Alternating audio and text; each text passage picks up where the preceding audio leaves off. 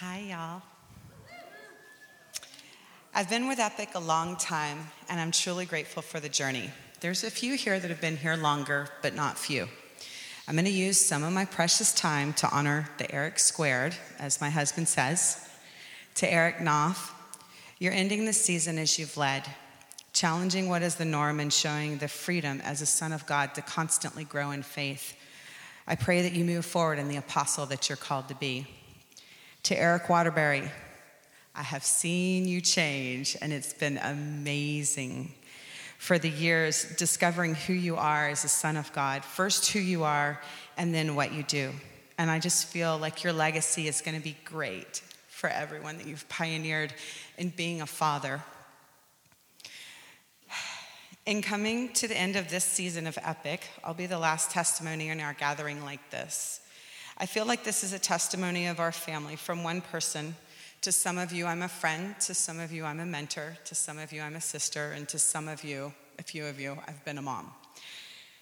So in true Epic style, I'll be incredibly honest and vulnerable in telling you the brilliant freedom that's found with people that really choose to do the family of God in a culture that empowers us. I love how Mark Twain said, "It ain't what you know that gets you in trouble. It's what you know that just ain't so." Some of what I say will either offend you or stun you. Shocking. All of it will challenge you because it's challenged me to my core as who I see myself as, who I see God as, and even what I see the gospel. I'm a Bible geek, so some of what I have to say is how the Bible is played out in my life. I found the most powerful revelation that I have experienced is as a daughter of the living God. I am truly free to be myself without comparison. I'm not a servant. I'm not a wife. I'm not any other role or name first. I'm a daughter. I've learned that entering the kingdom is about being born again by what Jesus did by coming, and now I'm a child of light from being a child of darkness. Then I get to grow and mature as he did. There's always more to learn. He's always so much bigger than I ever can think or imagine. And there's truly no limit to my growth and understanding of his love, of his light, and of his life. There's just more and more freedom. He said the kingdom is within, and I believe the kingdom is who he says I am, not what he says I need to do, or it's somewhere out there somewhere. My heavenly dad led me to a group. It used to be called Brigade, now it's DNA, and it functioned as a family and not a ministry. It was not based on commonality or color, but as sisters and brothers in the family of the living God. I truly don't think you could get a more diversified group if you tried, and it's been that way through the years, and to me, it's truly heaven.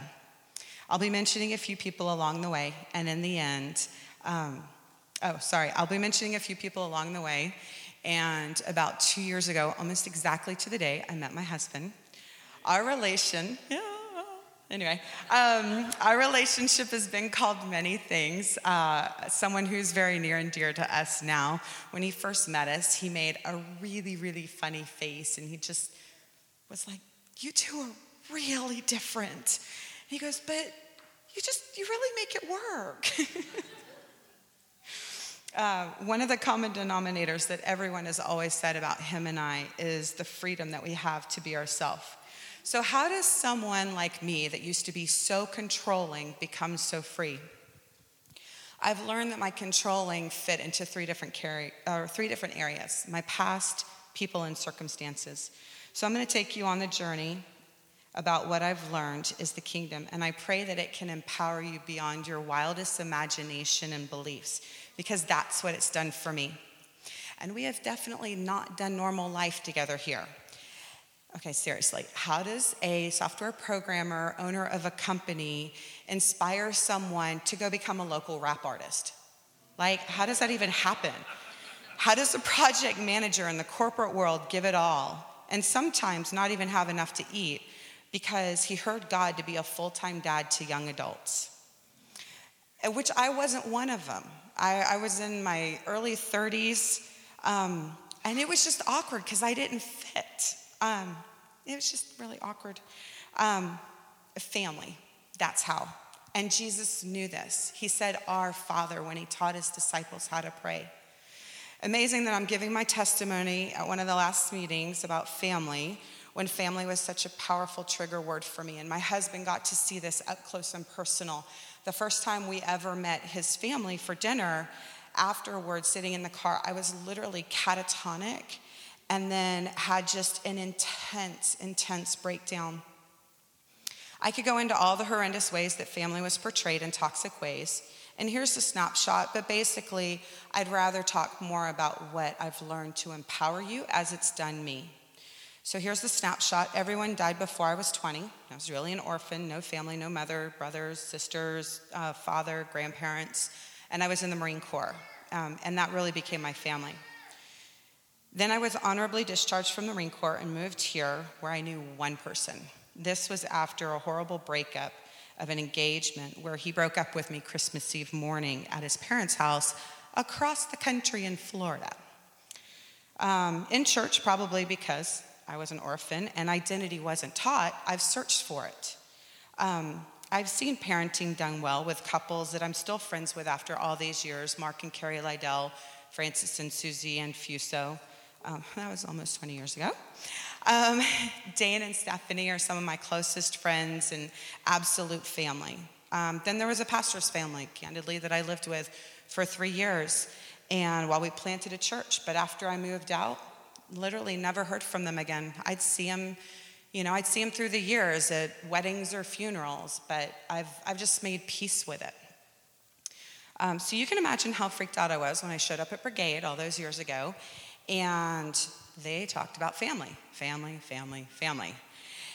One of the girls there even told me the first night I was there that she felt like I was supposed to be her spiritual mom.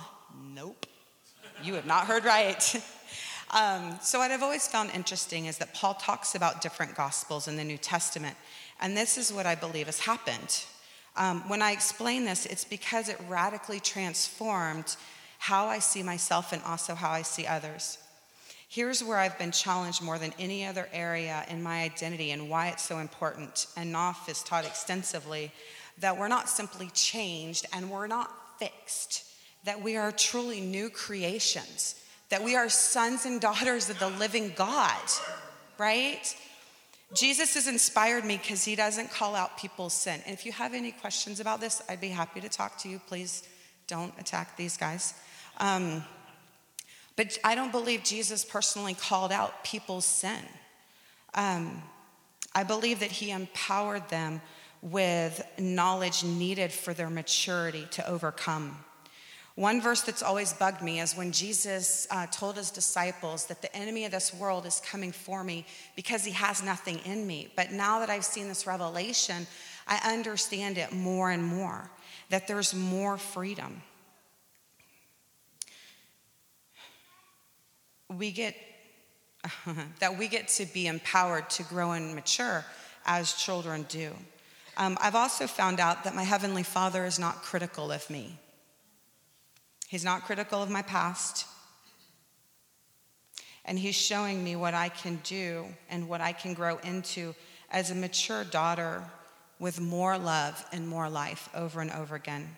And I've seen this played out in incredible ways through the years. Also, that means that I don't have a right to criticize others. My slogan is people are doing the best that they can with what they know how at the time. And as a married woman, I especially do not get the right to criticize my husband. I get to look at who he is as a son of God, growing and maturing.